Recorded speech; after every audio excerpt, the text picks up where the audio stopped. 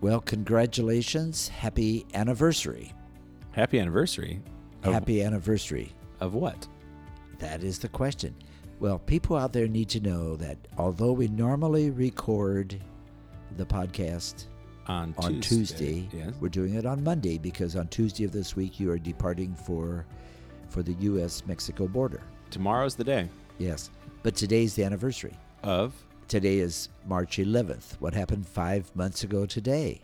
Oh, the dedication of the church. Yes. It's our See, 5-month anniversary. 5 month. Actually, that's a misnomer because anniversary comes from annos, which means year.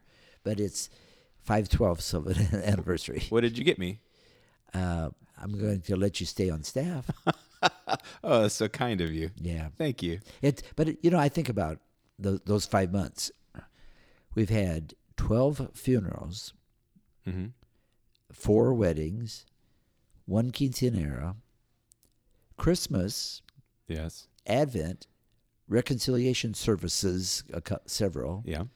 We've had Stations of the Cross now as of last week. That was beautiful. So we are really taking possession of the building. Yeah, and it's all going to come to this beautiful culmination in a few weeks for the Triduum. The Triduum, all 3 days. Yeah, it's going to be the best part of the year. Yes, it is. And what I like is I am starting to see people sit at regular places. They are finding their spot. I have pretty much stayed in the same spot the whole time. I'm glad you've noticed. Oh, yeah. Yeah. Yes, you are there. Yes. Oh, over there. Over there. Although when I preach, sometimes you're sitting with Claire and the girls, and sometimes you're sitting with the other musicians. Just depends so on who's at Mass. You move a little bit. Yeah, I'll sit with anybody during the homily. So if anybody needs a friend to sit with, just come and find me. And you know where you can find it. Anyway, we are already at the second Sunday of Lent. We are. How many Sundays are there? There are, 5 Sundays of Lent plus Palm Sunday. Which is 6. 6. It's just weird to call it the 6th Sunday of And Lent. I don't call it Palm Sunday anymore. Passion Sunday. Passion Sunday. It's actually called Palm Sunday of the Lord's Passion. I know, and that doesn't make any sense. I don't disagree with that. But yeah, okay, we're not here to make sense. We're just here to talk. We're here to make dollars. Oh, no. We never said welcome. Oh, hello, everybody. My name is Father Herb Weber. Welcome to Podcast 23. And I'm Michael Puppis, and this is the 23 Podcast. Oh, that's right. So, yeah, second Sunday of Lent, and as Father said, I'm with Sister Ann Mary. We're leaving tomorrow to go down to McAllen. We're really excited. I'm sure I will have some stories to share on next week's podcast. Okay, are you going to have any time to send back photos or anything? Of course we will send back photos. Yeah. Yeah, we'll And I post can on just social see media. Sister saying, "Come on, Michael, get back to work. Stop playing with your smartphone." I'm evangelizing through social media. Yeah. It's part of my job. Actually, even yesterday, somebody stopped me and said, just loved following the pictures that were posted when our group was in of course. Guatemala. I mean, it's no question. Social media and the internet allows people to experience things alongside of those that are there. Yeah. I mean, that is one of the pluses of the social media, the digital age that we live in. So yeah, we'll be definitely sharing some stuff throughout the week. So Okay. watch for that. Okay, let's talk about the second Sunday of Lent. The first Sunday of Lent we just had is always about Jesus going out into the desert and the temptations. Dun, dun, dun. Here come the temps. Okay. Remember the Temptations? Well, I don't remember them, but I know them. Yeah, from Motown. I love Motown music. They're among the best. I mean, music today really doesn't hold a candle to some of the better now genre. you're speaking the way I would say that. I didn't know that somebody your age would say that. Oh, I feel that way. I feel like a lot of the music today has just become really overprocessed, overproduced. Oh, that's been my criticism as well. Yeah. I can't believe you and I are agreeing on something. We agree on a lot of things. One, we love Jesus, we and love we Jesus. like John the 23rd. We love St. John the 23rd. We love each other, Yeah. so that's good. See, look at all these commonalities we Let's have. quit right now. Okay, the second Sunday of Lent is always the Transfiguration. Now, go back about 11 years ago. I was working at Blessed John the 23rd. And where did we have Saturday Mass those first 3 years before we had a Parish Life Center? At Christ Lutheran Church in Dowling. Yes, and they did not have a Saturday evening service, so we would borrow the church Right. on Saturday evenings, and I would come in there at about 3 o'clock, 3:30. You came a little bit after that. Yeah. But the first thing I would do is I would set up for Mass by taking down some of the things they had already set up for Sunday service, one of which is their lectionary. So they would have the lectionary open to the correct page, and I would simply gently move it aside and then put our own lectionary. And the Lutherans have what's called the common lectionary, which is shared with a lot of Protestant churches. And for the most part, it's the same as the Roman Catholic lectionary. In terms of the cycle? The cycles of readings, the 3-year cycle, and probably about 49 to 50 weeks a year, the exact same reading. Okay. But one of the readings that was different was the second Sunday of Lent. We have Transfiguration Sunday. It's the Sunday of the second Sunday of Lent when we talk about Jesus going up the high mountain.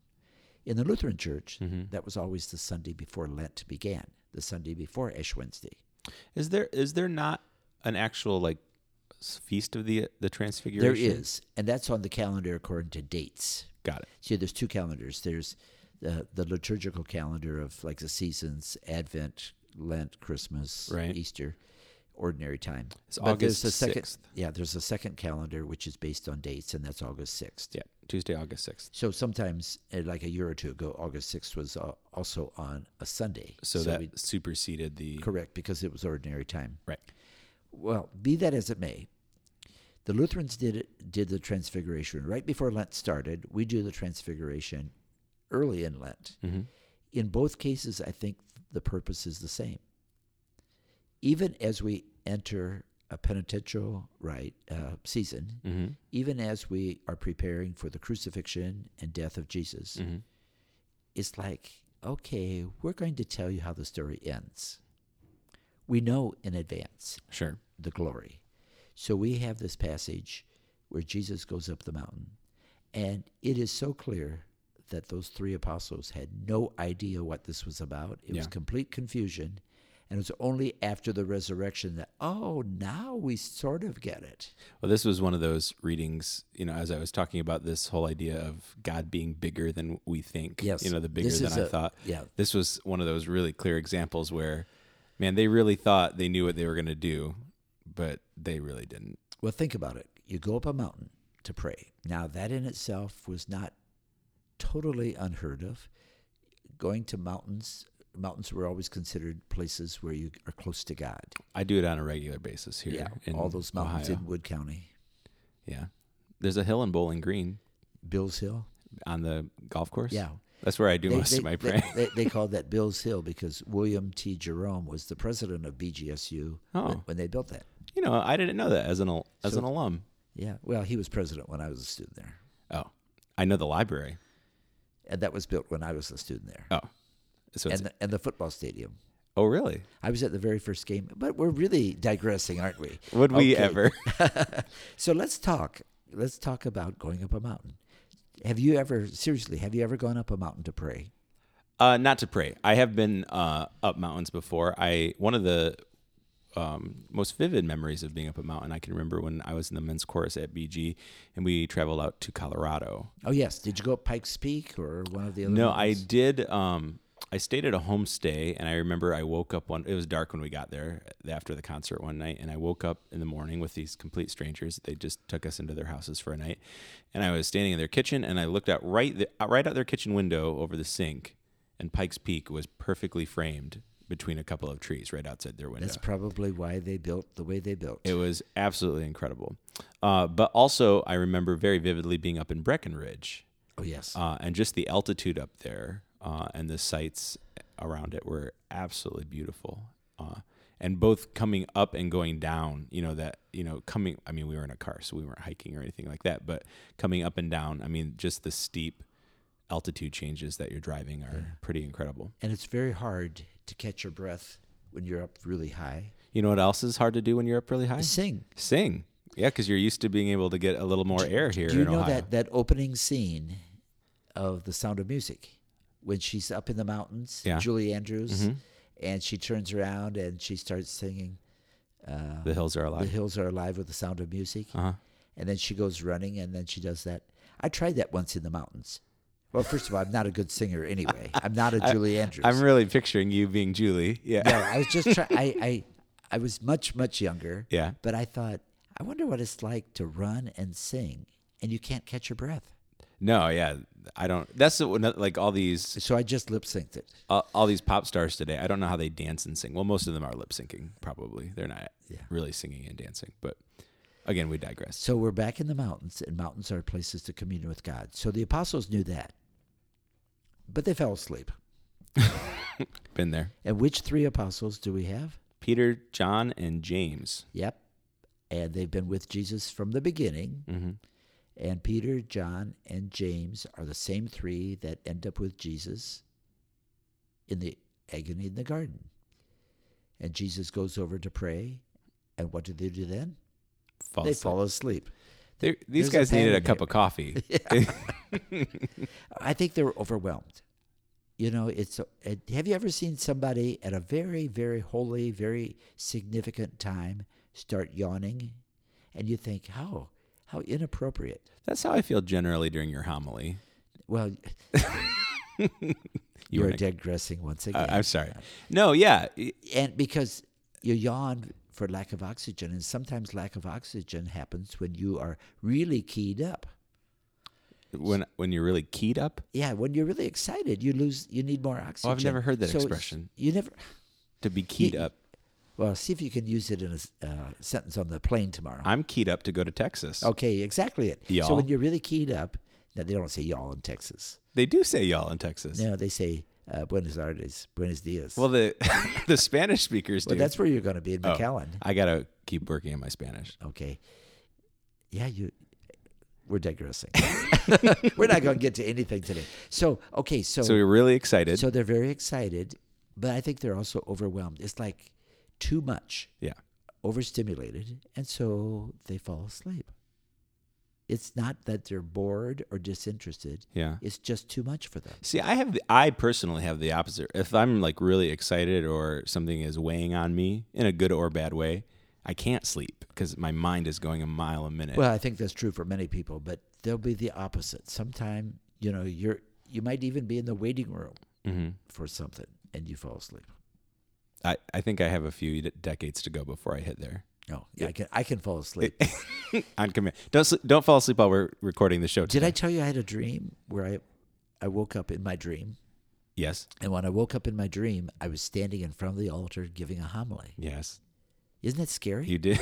Did. And I thought, was I standing here sleeping in front of all these people during my own homily? So in the dream, when I woke up, I quickly finished the homily and sat down and went on with Mass. And afterwards, nobody said a word about it. So I figured either it was just one split second that I was asleep, or they were so used to it that they didn't even notice any different. Luckily, you're a good homilist. Or maybe they were all sleeping as well. Yeah. Did they even wake up? I don't know. But it was all in my dream. Everything, you always tell me everything in your dream is a reflection of yourself in some way. It's an anxiety dream. Like I'm going to do something stupid during a homily. You won't. Don't worry. I hope. You're good at what you do. So they're up at the mountain, and the other thing people do when they're just out of their comfort zone is they say stupid things. Yes. And what is the stupid thing that Peter says right here? He says, "It's good that we are here. Let us make 3 tents, one for you, one for Moses, and one for Elijah." Yes, 3 tents. It's almost like, this is so cool, Lord. I mean, it has nothing to do with anything, but make 3 tents. One of the commentators that I read said what he was basically saying is, this is so cool, let's stay here. And just enjoy it. Just enjoy it. Have you ever had that experience where you had a beautiful day on a vacation or a day off? Of course. And a beautiful day, everything went right, Yeah. everybody was in good spirits, and you say, why can't we stay here forever? Why do you think we take so many pictures and videos with our phones? Maybe that's what Peter would say It's nowadays. because we want to remember it. It's good that we're here. Why don't you guys pose so I can post it? On Jesusgram. Yeah. Yeah, no, I think, we want to be able to capture those moments. Just the other day, I was going through some old photos and videos, and by old, I mean just a few years. But it was fun to go back and see, and my girls loved it just as much as I did, watching old videos or just seeing pictures from previous vacations or Christmas or, and then of course, in some of the photos, my dad was in them when he was still alive. Oh, yes. So, seeing the memories of those that you love. And so I think in some ways here with Peter, it's kind of the same thing. Moses and Elijah being the prophets that they love and they knew, it was like, all right, let's capture this moment. People get so caught up in details, like how did they know it was Moses? How did they know it was Elijah? They read their name tags. Was that it? Yeah. Oh, okay. Easy. No, but that's not the point. It was just clear that they were, the apostles knew they were in something sacred. They knew it was something positive. Yeah. I think the putting up the tents is also a way of saying, Jesus, let's stay here and not go on to Jerusalem. Because in Luke's gospel, everything leads to Jerusalem. Mm-hmm. This is already chapter 9, which is that whole middle section of Luke's gospel where it's a turning point. Mm-hmm. They're heading to Jerusalem, and Jerusalem basically means what? Death. It means the moment of truth, the crucifixion, the death, and of course the resurrection, but they didn't quite get all that. No, how could they? So it was just like Jesus had already said, hey, we're going to go on. If you're going to follow me, you have to take up your cross. The Mm-hmm. Son of Man's going to die. He's going to be handed over. So they're basically saying, no, let's put down the tents here. And what I find myself tempted with is to be a settler. Hmm. It's easy to settle. Let's just stay where we were. And how many times have we talked to you about in the brief history of this parish that we are pilgrims, not settlers? Sure. We move on. Mm-hmm. And so we started at the high school. And then we expanded to Christ Lutheran Church on Saturday. Mm-hmm.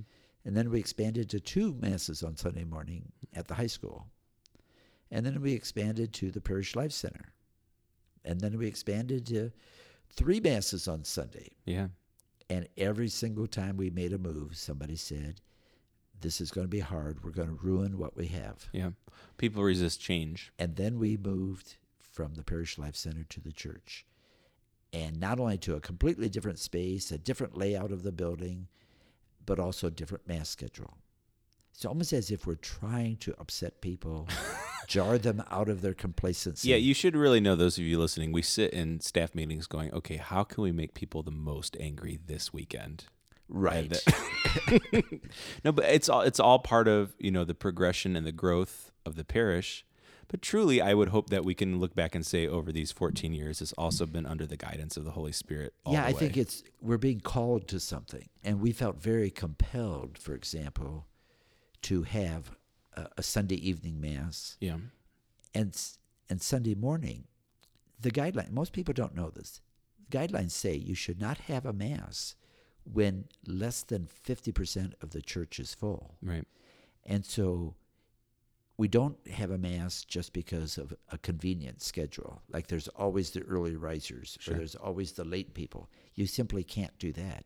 It has to be a time when the congregation, the assembly, comes in big numbers to be fully present. Sure. The communal celebration. Yeah. Yeah. And I know some people got hurt in the process because they are early risers and they don't know. Some people still haven't figured out where they fit in. And I apologize for that. Sure. But I don't apologize for us having moved on, because I think moving on is part of our faith. Yeah. And truthfully, it will change again someday. Yeah. This isn't set in stone. So in terms of, I know light is a significant image of the Transfiguration as well. Yes. Dazzling white. What does light have to do with us kind of journeying through the desert during Lent? Why is that image important? Go back to your favorite, the Psalm. I do like the Psalm. Psalm 27. By the way, this is the one that I want sung at my funeral. Well, we're not going to be doing that for a very long time. The sooner the better, No, right? I would never say that. Okay. Or think it. The Lord is my light and my salvation. Which version are we singing? I'm not here this weekend. I know, but which version are we singing? We're singing the version out of the weekly resource we've been using. I don't know who wrote it. I think Curtis Stephen. I'm not sure. Can you hum a few bars? No, I didn't practice it. I'm not here this weekend. So you don't even pay attention to it? No, I recorded it. I gave it to the ensemble. Parker has it for the weekend. It's going to be great. The Lord is my light and my salvation. No, it doesn't go like that. I can pull it up, but No, okay. So I just thought it would be kind of fun. you're really putting me on the spot here. Well, touche. Okay, so the Lord is my light and my salvation. Light is always a sign of God. Nothing good happens in darkness in the scriptures. It's always in light. And the Lord is the source of light. Have you ever looked at one of the great paintings, like one of the masters, the European masters? They always say, what's the source of the light? And sometimes you'll see like, well, it's not where the sun is shining. Sometimes the light, especially with religious works, the light in the painting emanates from the face of Jesus. And there might be shadows, but it's all like, what is the source of light in your life? That's a great question just to kind of sit on this week. Yeah. Well, in this case, the light came from Jesus. Well, right. But also in terms of like during Lent, we're not called just to kind of do this alone. That, again, kind of how we talked about through the history of the parish, we've been guided by the Holy Spirit. Hopefully that we are chasing Jesus as the light throughout this Lenten journey and not just relying on ourselves to get through it, but relying on him and one another, that we do this together. So we're chasing Jesus. I like that phrase. You can use it this weekend. I won't be here to steal. I usually think about following Jesus. Well, I don't think Jesus runs on without us necessarily. He says, okay, boys, girls, we're going out for a little run. 10K run, and I'll lead the way. Jesus would be a marathon runner. Well, actually, he probably is. Hey, everybody, thank you so much for joining us this week. I hope everyone has a great second Sunday of Lent.